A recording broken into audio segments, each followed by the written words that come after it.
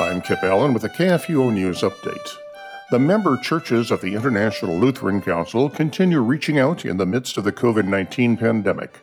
Russia now reports more than 187,000 cases of COVID-19, as well as more than 1,700 deaths so far. Different areas have enacted quarantines and lockdown procedures, with many citizens ordered to self-isolate, and a do-not-work order ran through at least last Monday. The Evangelical Lutheran Church of Ingria has moved much of its work online during the situation. On a daily basis, several congregations and 24 services on Sundays are live-streamed or publishing recorded videos of worship services, theology classes, Bible studies, confirmation classes, devotions, and more. Each week, Bishop Ivan Laptev and General Secretary Mikhail Ivanov go online answering viewers' questions.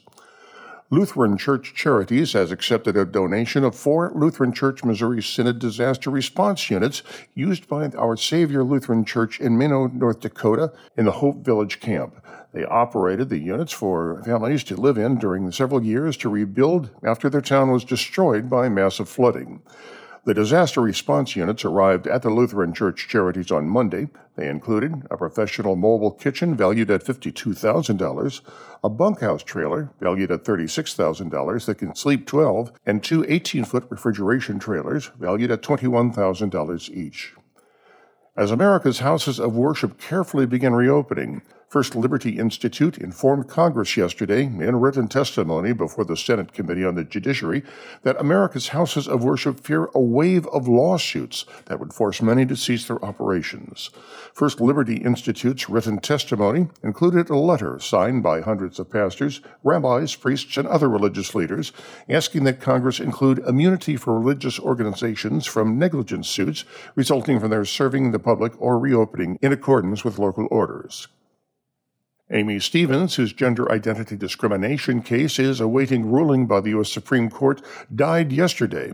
Stevens died of complication from kidney failure at home in the Detroit area, according to the American Civil Liberties Union, which represented Stevens. Stevens was 59 years of age. Stevens was a gender-confused man who was fired from a job as a funeral home director after telling the company that he planned to live openly as a woman. This case, and 2 others that were argued in October, are the biggest LGBT case since the Supreme Court legalized same-sex marriage nationwide in 2015. The fight concerns the reach of the Maine federal job bias law, which explicitly bars discrimination on the basis of sex. The key question is whether employer decisions based on sexual orientation or gender identity qualify as sex discrimination. This has been a KFUO News Update.